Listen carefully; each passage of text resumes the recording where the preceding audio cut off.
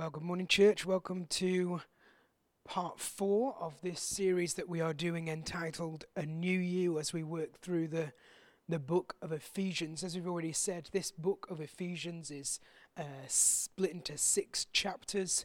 And the first half, chapters 1, 2, and 3, kind of work through this doctrinal and theological viewpoint of the Christian faith. And then as we move into the second half, which is what we're starting this morning, kind of chapters 4 through 6, we begin to look at something that's a bit more practical, how to walk, how to talk, how to live the life of a Christian. So we're going to kind of jump into that second half from this morning and work all the way through to the end of this book.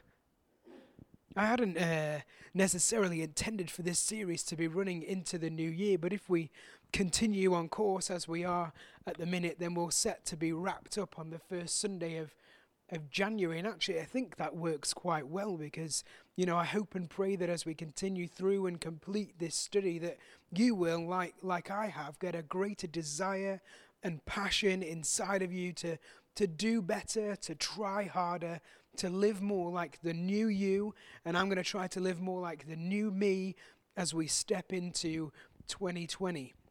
And the reality is that it's better than any other New Year's resolution that you could make to, whether that's to hit the gym more or to get a new job or to find the one. Whatever your thoughts might be on, New Year's resolutions for 2020, can I suggest that this be at the top of your list, to live more consistently as the new you? The Bible says that those who put their faith in Jesus are in fact a new creation, transformed from the inside out and set free to live like the new you. And that looks like new priorities, new ways of thinking, walking, living, relating to our money, relating to other people that are in our world. We are, the Bible says, brand new. So our outlook, our attitude, our objectives, plans, purposes, priorities, it's all new.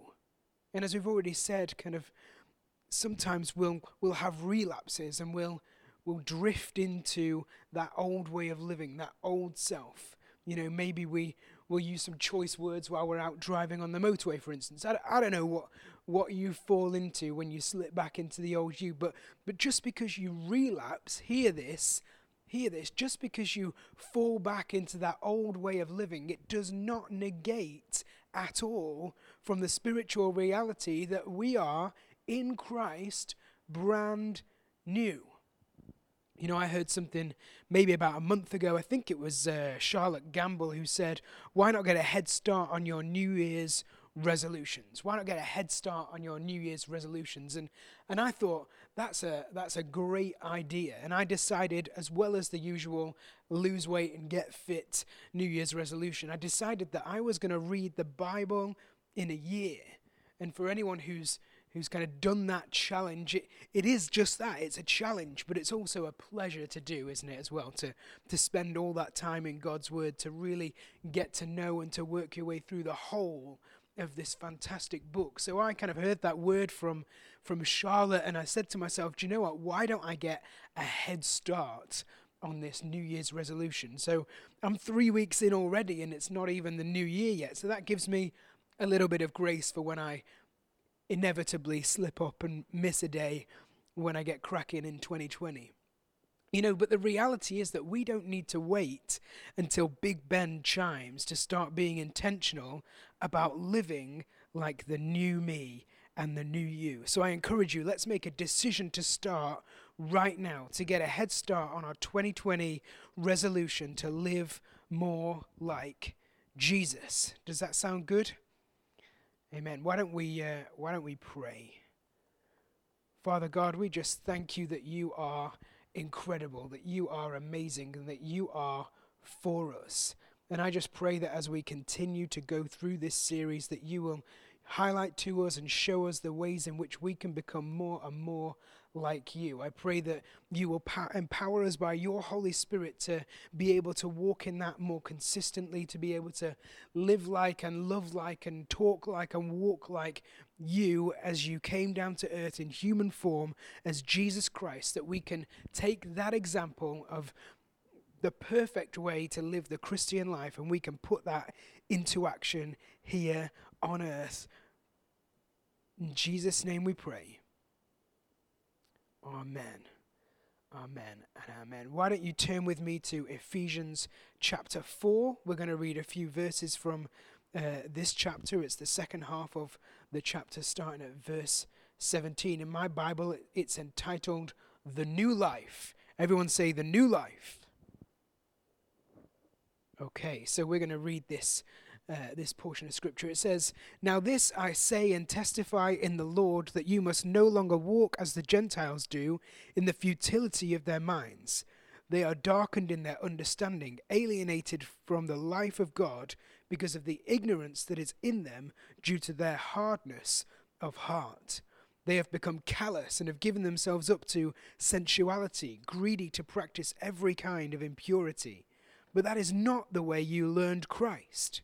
That's not the way you learned Christ, assuming that you have heard about him and were taught in him as the truth is in Jesus, to put off your old self, which belongs to your former manner of life and is corrupt through deceitful desires, and to be renewed in the spirit of your minds, and to put on the new self, created after the likeness of God in true righteousness and holiness."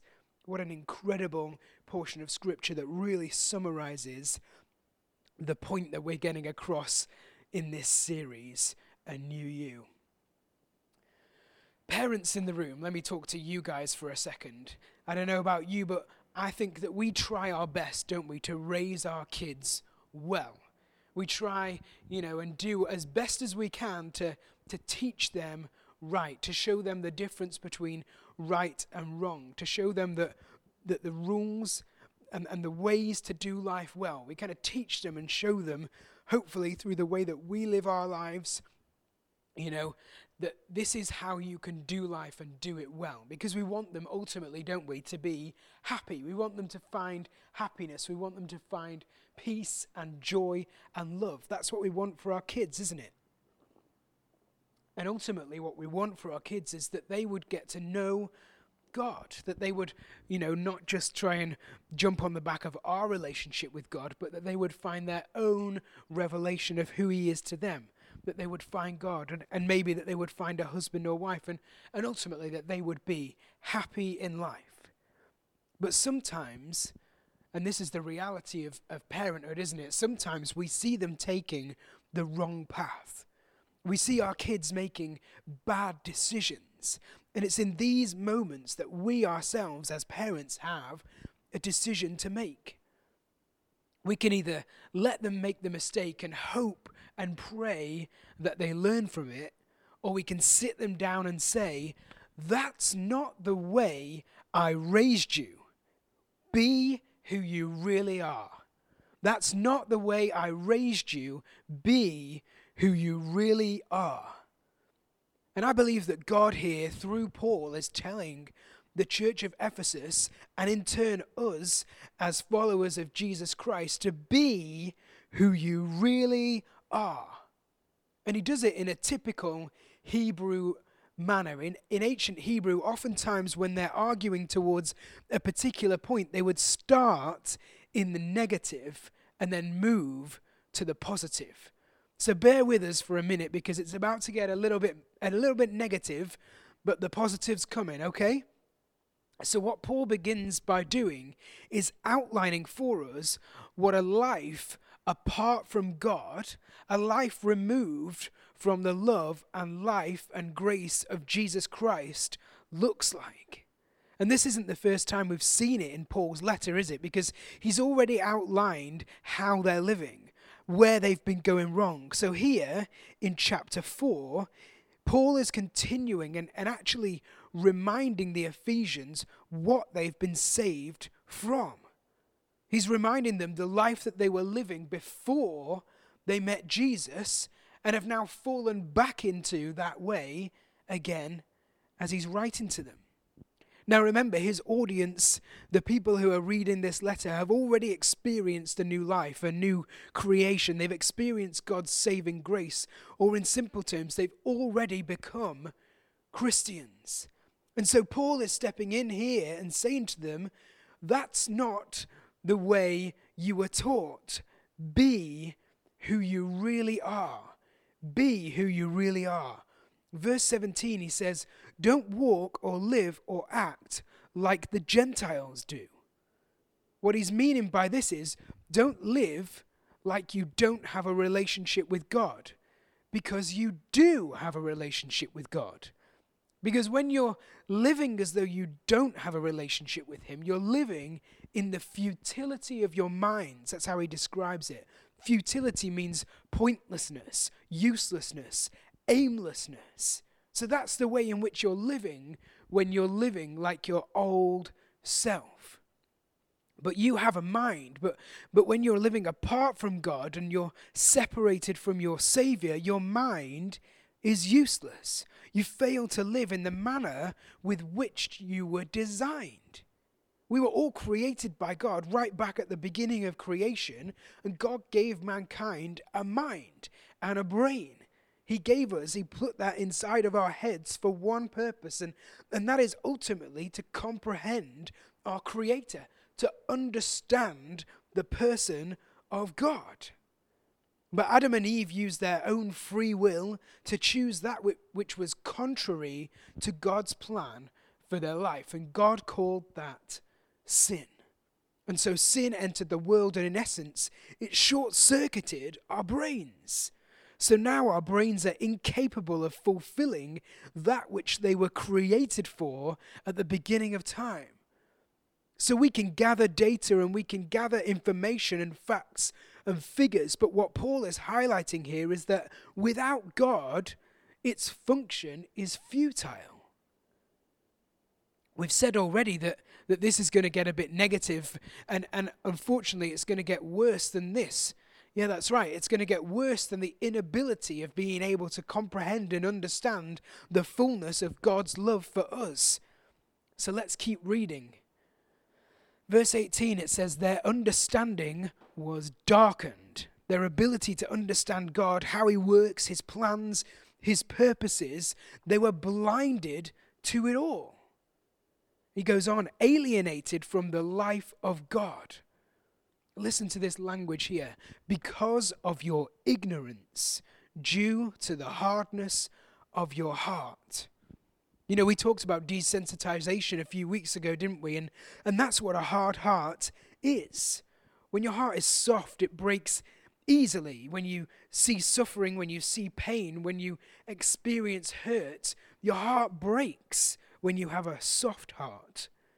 But a hard heart is desensitized to it all. It doesn't allow that pain in. It doesn't transfer that message of hurt and upset from your heart to your brain, because your heart is hard. And it's too self-absorbed. It's too focused on the insignificances of your own life to acknowledge the pain that we see in the world around us. You know, I'm glad that barriers and stereotypes are being broken down that say that real men don't cry. That real men don't cry because crying implies weakness. Now, I don't really mind admitting to you all this morning that I'm a weeper. That's right. I weep. I cry at most things. Not, however, at this year's John Lewis ad. Has anyone seen it? Previous years, yes. If you look back to Moz the Monster, the snowman getting the gift for the snow woman, the kid who couldn't wait to give a gift to his parents, bawled my eyes out. Edgar, though, no tears. No tears. Anyone else? But it's good to cry.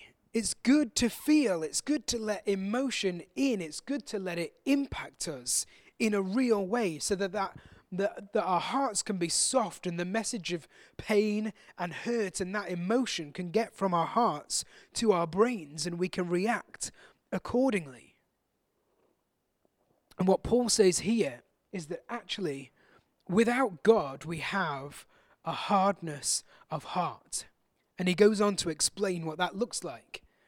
He says someone that is hard of heart has given themselves up to sensuality. Now, sensuality is a constant pursuit of self-gratification at the expense of those you love the most. It's basically mowing over other people, no thought or care for other people's feelings as you pursue self-gratification. It's basically selfishness on steroids. I don't care about anyone else. It's all about me and my desires, and what I want, I am gonna get it. That's what sensuality speaks into. And then the second thing that he highlights is greedy. And that is just, it's about wanting more, isn't it? Just more. I just want more. If it makes me feel good, if it feels right, I want more of it. And then there's never enough. It's that sensation of never being content, never being satisfied. I don't know exactly what the opposite of greed is, but I imagine it could be gratitude. So if you're hard of heart, then you have an inability to be grateful. You have an inability to be thankful of the reality of how blessed you really are. You can't actually process and recognize how good you've got it. And then he goes on, doesn't he? Greedy to practice every kind of impurity. Greedy to practice every kind of impurity. Now, impurity, there's many kinds, but this is rooted in this context in the idea of reckless sexual behavior. So what Paul is saying is that those who are hard of heart are living from an attitude of pursuit of self-gratification, that life has never given you enough, and these people are rarely thankful for how they've been blessed, and they're reckless in their sexual behavior. And here's what I love about Paul. We've already seen it a couple of times in this letter. He lays down a whole load of really brutal truths. He takes it to the most negative point that he possibly can, and then he makes this colossal transition, and that's what we see here. He says they've become callous and have given themselves up to sensuality, greedy to practice every kind of impurity, but, thank God for that but. Verse 20, but that is not the way you learned Christ. But that is not the way you learned Christ. Assuming, he goes on, now I don't know about you, but I was raised to believe that if you assume something, it does something to you and me. But here, Paul throws in an assumption. But that is not the way you learned Christ. Assuming that the way you heard about Jesus is the same way that I heard about Jesus, and what you learned about Jesus is the same as what I learned about Jesus. But actually, based on the activities that you're participating in, based on what I'm hearing about how you're living your life, then maybe my assumption is not accurate. So this begs the question, doesn't it? How did we learn about Jesus? How did we hear about Jesus? Do you know Jesus? Do you really know Jesus? You see, what we have, all of us, is an old life, how we lived without Jesus, and a new life, how we live with Jesus. And there's this middle bit, isn't there? There's this bit in the middle that's key. The way in which we met Jesus. That moment where we went from our old self to meeting Jesus and transitioning into our new self.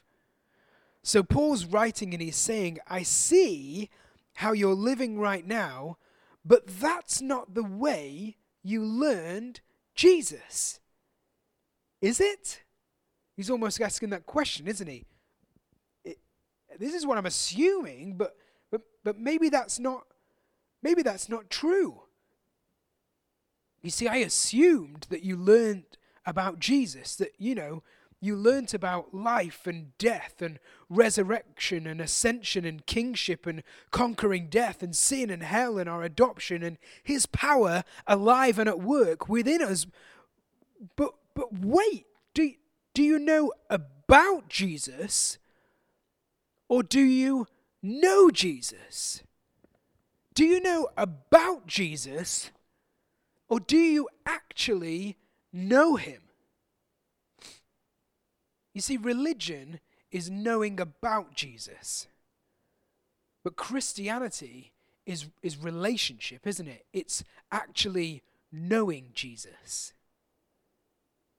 Remember, this is Paul, formerly Saul, who on the way to kill Christians, he didn't just learn about Jesus, he met Jesus. He was totally and utterly impacted by Jesus. He was brought from the bad guys to join the good guys. He was brought from death into life. So he's writing to this church out of an assumption that they've had some kind of revelation of God for themselves.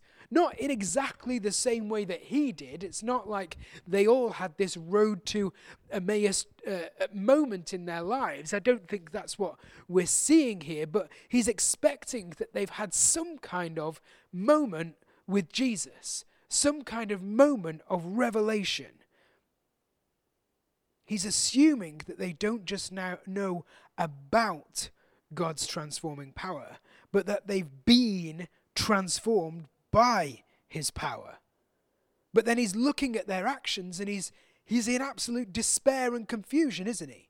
He says to them, that's not how you learned Christ. You were taught him as the truth. Him who knew no sin and yet took all sin on himself so that we could be pulled out of sin and death and placed into life.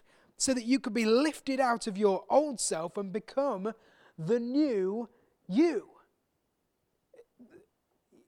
That's the truth. That you know that, right?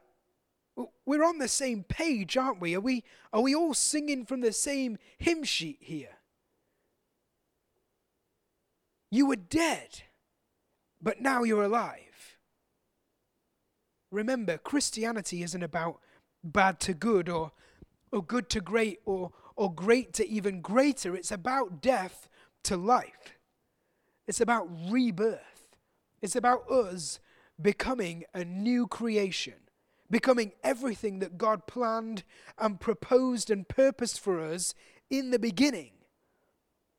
About wiping out all of the death and the destruction that came from that moment in the Garden of Eden where Adam and Eve messed up and made the wrong decision. It's about replacing all of that stuff that happened. It's about getting rid of all of the sin, all of our bad decisions, not only the bad decisions from our past and our present, but also all of the bad decisions that we'll make in the future. And it's about bringing us back into relationship, into oneness, into wholeness with our God, the creator of the heavens and the earth. You know, if you want assurance that you're going to heaven this morning, let me tell you, you just need to believe. It's that simple. You just need to believe and you're in. You're saved. You see, we can't strive to get into heaven. We can't do anything to earn our way into heaven. We can't work our butts off to get forgiveness.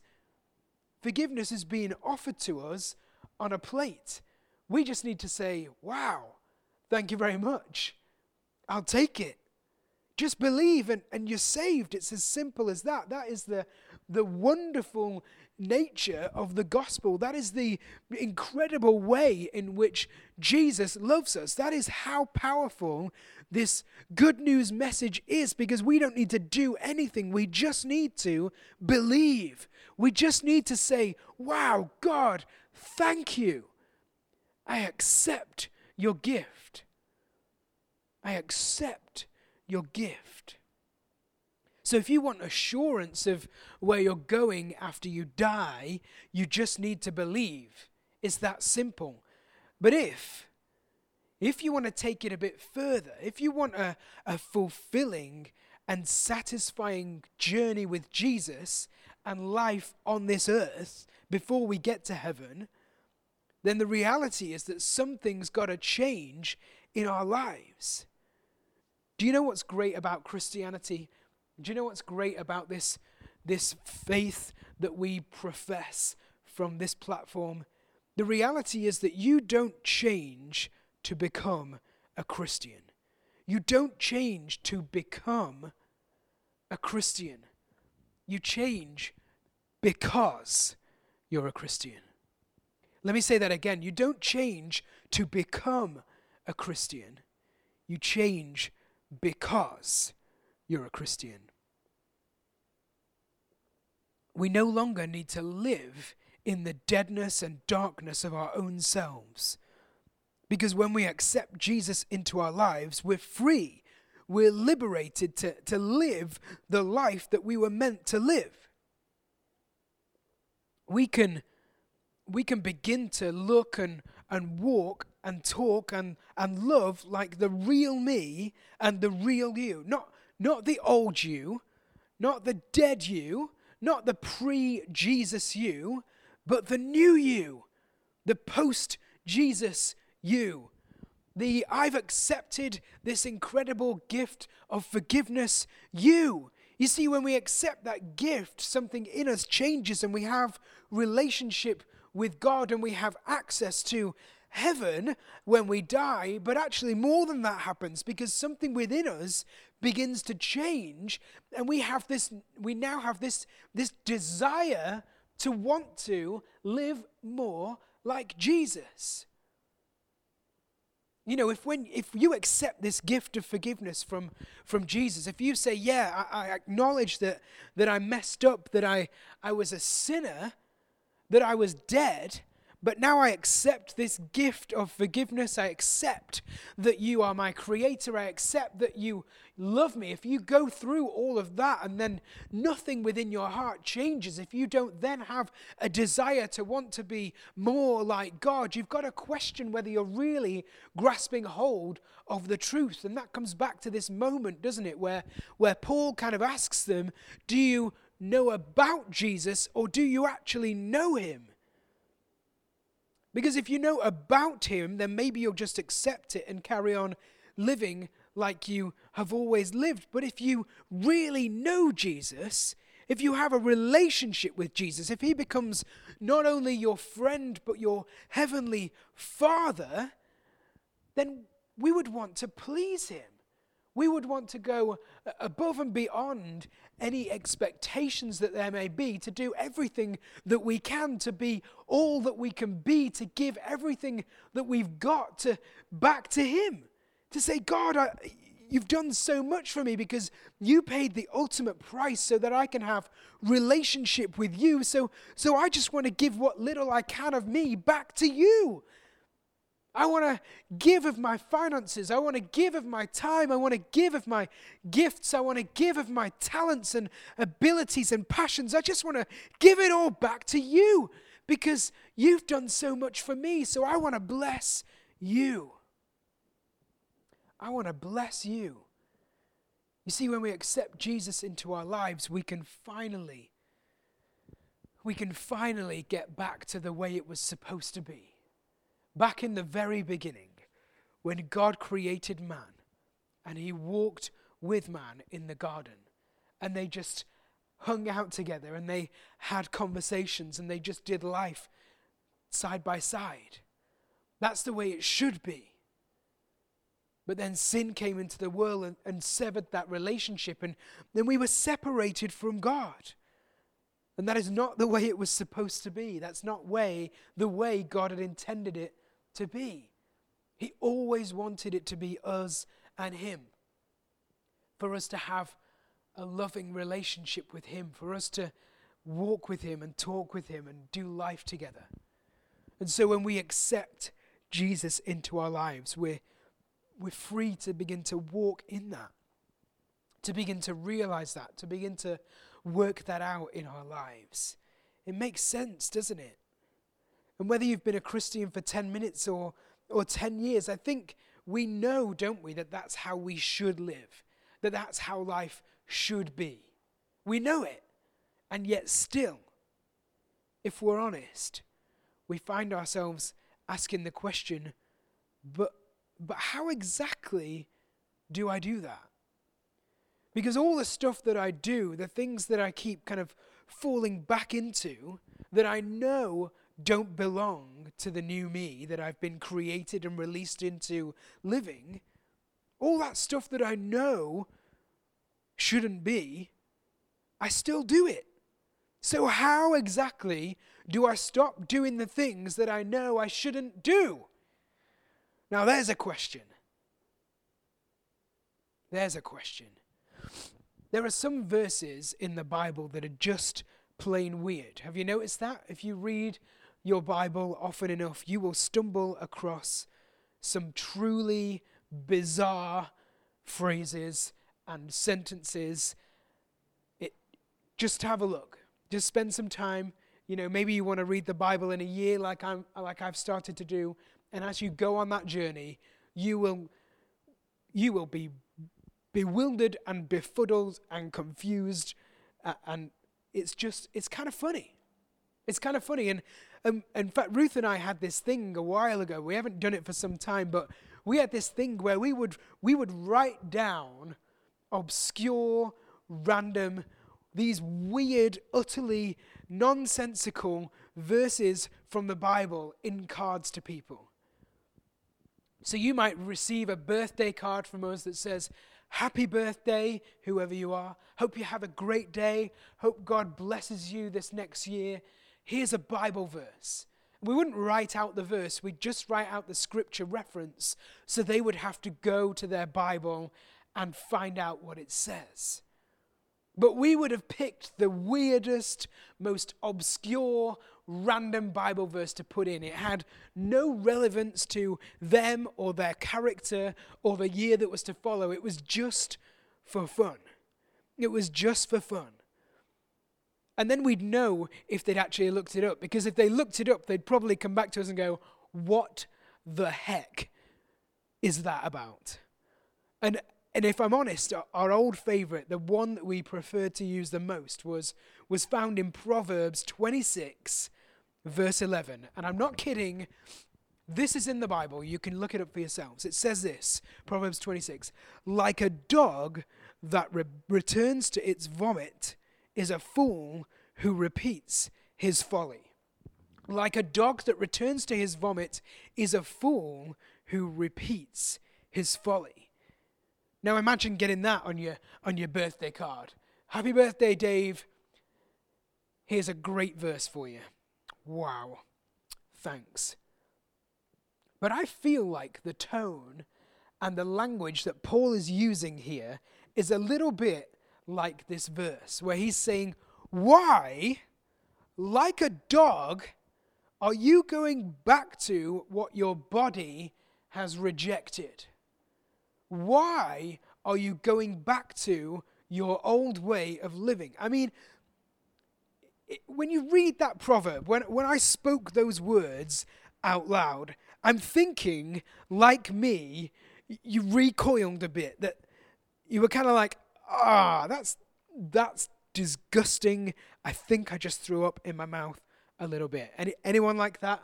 I mean, it's just, that picture is grim, isn't it? It's a grim picture. Let me just tell you, just as a little bit of an aside, I remember back in my school days, we went on a trip to Blackpool Zoo. Anyone been to Blackpool Zoo? It's a great zoo. And we were watching at one point this giant orangutan. It was massive. It was hairy.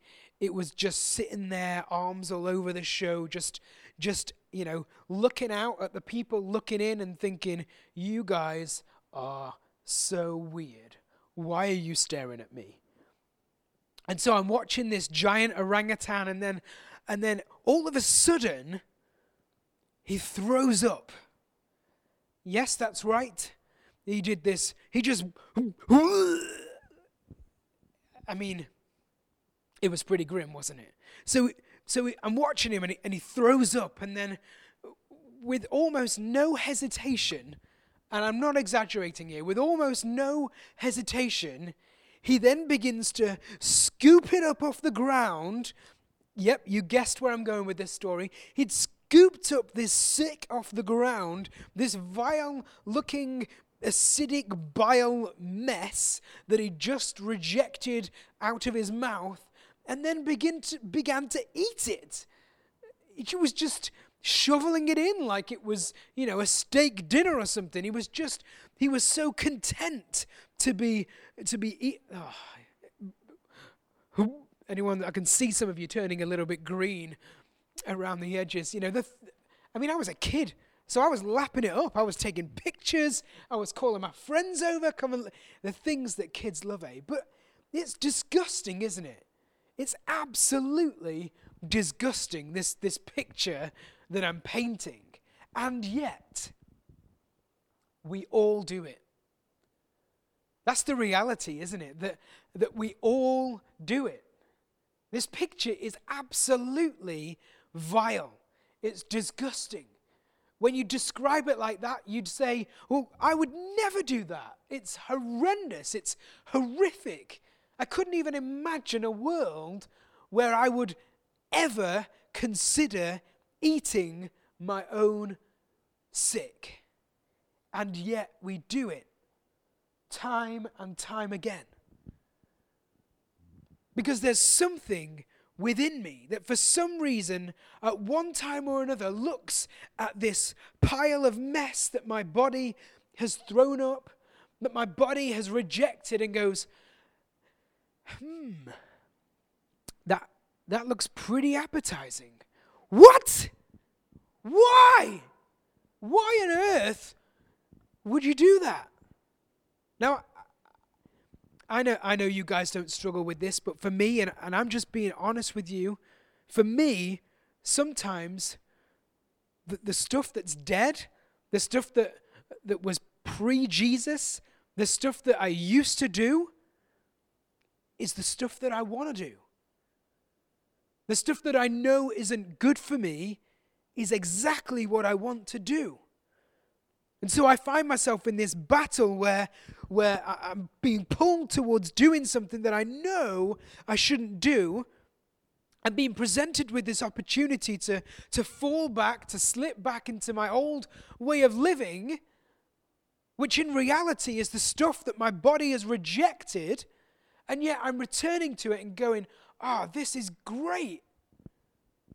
Even though I'm alive, and this is who I really am, this is the way I should be living, this is the stuff I should be doing, even though all of that's true, I'm tempted by who I used to be. And all the things that my system have rejected is exactly what I want to take in, like a dog. Why is that? Why is that? It's disgusting. It makes no sense. And yet we do it. Why? Why can't I just commit? Why can't I just commit to living like the new me? The one I know is in God's will and purpose. Why can't I just follow that path? Why do I keep falling off? Why do I keep slipping back? And Paul says it all hinges on,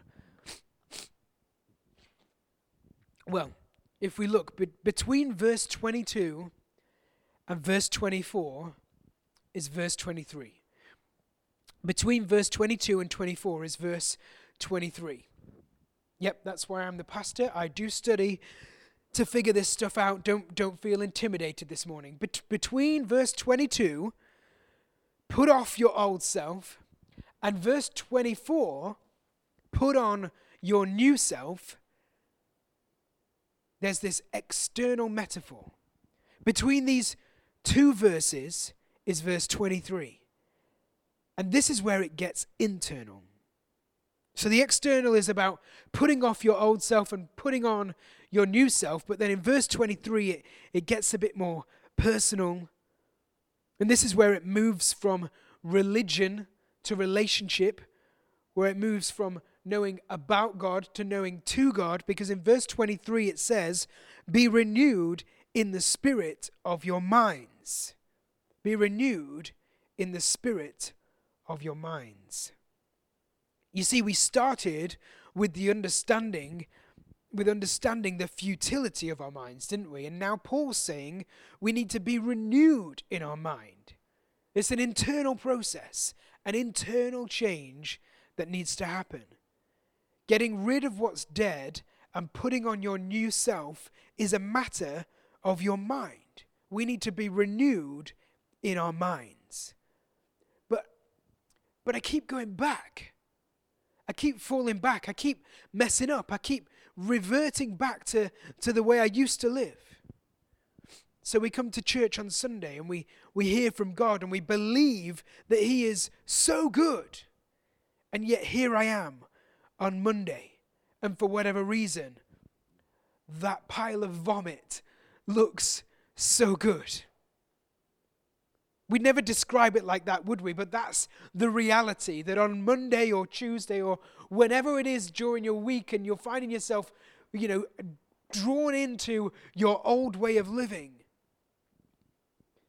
in light of all the truth that we know about Jesus, about how incredible He is and how much He loves us and how much He's done for us. And yet I want to turn my back on it just for a moment and give myself to what is dead and lifeless and hopeless and can never satisfy me.